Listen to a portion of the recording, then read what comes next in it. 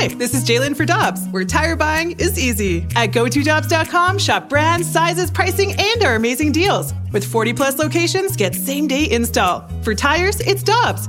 For deals you can use, click on GoToDobbs.com now.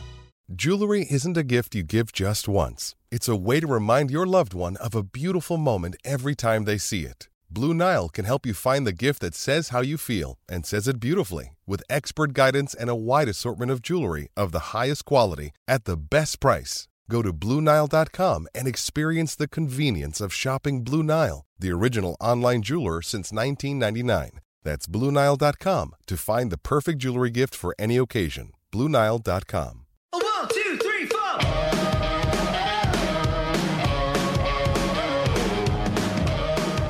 Michelle, Dan, and Randy on 101 ESPN. We head to the Brown and Crouppen Celebrity Line again, and our friend Jay Delsing with Golf with Jay Delsing coming up Sunday morning here on 101 ESPN joins us. Morning, sir. How you doing? Doing great, Randy. Good morning. First, we got to start with the show this weekend. Who do you got coming up? I've got Chris Kerr. He is the CEO of this really cool new company that's bringing like rehearsal studios down in the Chesterfield Valley for the biggest music shows in the country. He's a golf lover, and they're spending $110 million down there. It's called Gateway Studio Production Services, and they just broke ground yesterday. The governor was there. It's really, really a cool thing. So he's our guest this week. That sounds great, Jay. I know we'll be tuned in. And I can't believe that we're this close to Thanksgiving, which means that the match with Bryson DeChambeau and Brooks Koepka is right around the corner. Is that going to be something that you're tuned into? No.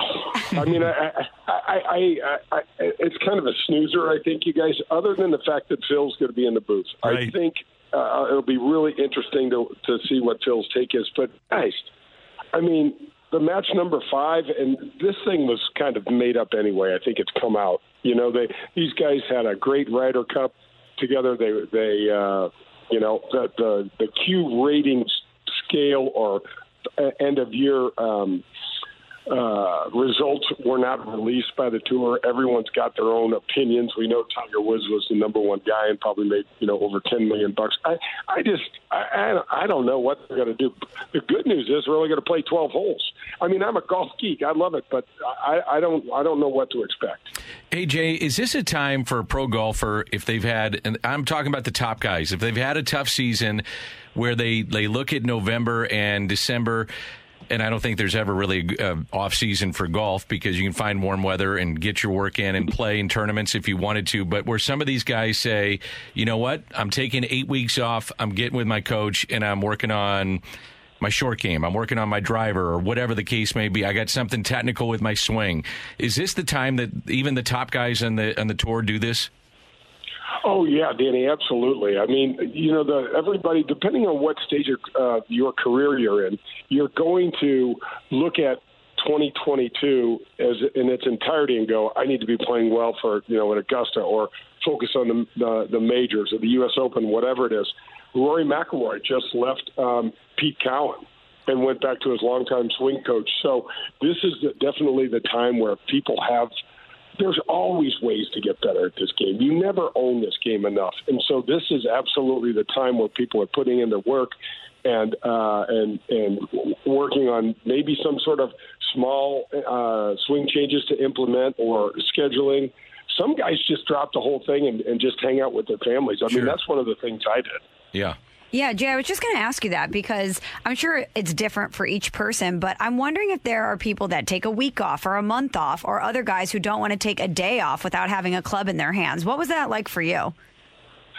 Well, for me, I just needed to get away from it. I would just get so immersed in it, and the travel, you know, you guys have all traveled. They just get road weary. You spend 30, 35 weeks a year on the road, and you just need to get some, for me, a little normal schedule. I know it sounds crazy, but I love not having to put on the sunscreen. I love not being hot every single day. I love putting on a sweatshirt and even a jacket when the weather would change in St. Louis. And now that I don't play anymore, I'm like, I can't stand this cold weather. But it all just changes a lot. I love, you know, I was the sort of dad that I was up in the morning and I was making lunches and I was picking them up at carpool, and we were screwing around in the backyard, shooting baskets, and some were riding bikes, and I that stuff was like therapy for me. It was fantastic. That's kind of what I did. What did golf learn coming out of COVID? And well, we're still in it, but it was one of the first sports back, if not the first sport with NASCAR.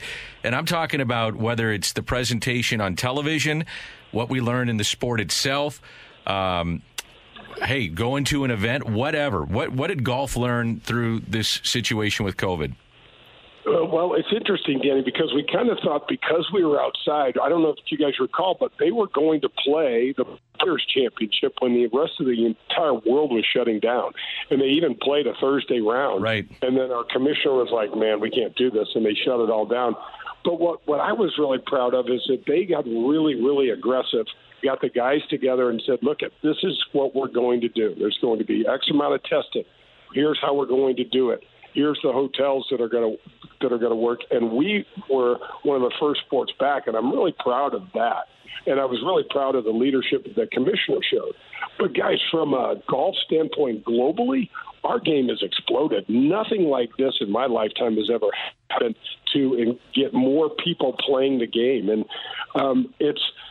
it's almost like a phenomenon that we're not going to really understand the full benefits of until, maybe 5 or 10 years after, when we look back and go, damn, that was a really hard time, and these sports, did increasingly well. The players hated not having any spectators. And, we've talked about this, Danny, with you doing the show and you trying to call a game from 2,000 miles away in a room, and you can't even sit next to Rick Ankiel, and, all of this crazy stuff that we all did. And as it starts coming back, the appreciation for what we lost or what we had taken away from us is massive. The players that I've talked to are just so grateful that this thing is coming back and has come back, and golf, is pretty much full blown back to where we were. And I think what we learned is, man, you got to really appreciate what the hell we had, and try to live every day with that kind of gusto and jump in your step. And I mean, that's impossible to do. We're human, but still. Damn, when it was taken away from us, I just remember I was just pissed because there couldn't be people in the stands at the ballpark. And even though it was outside, we still couldn't do things. It just didn't seem real to me.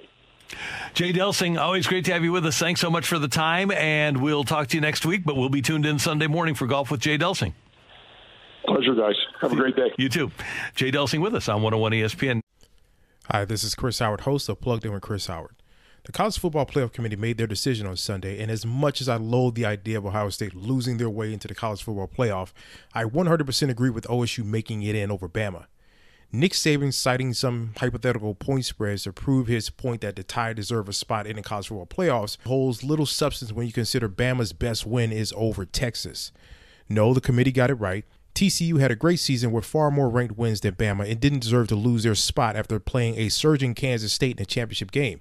And Ohio State, while not playing some of their best ball later in the season, was still 12-0 until they came face-to-face with my Wolverines. While the college football playoff system isn't nowhere near as good as it could be, it's better than what we had. And in a few years, it will be better for all of college football.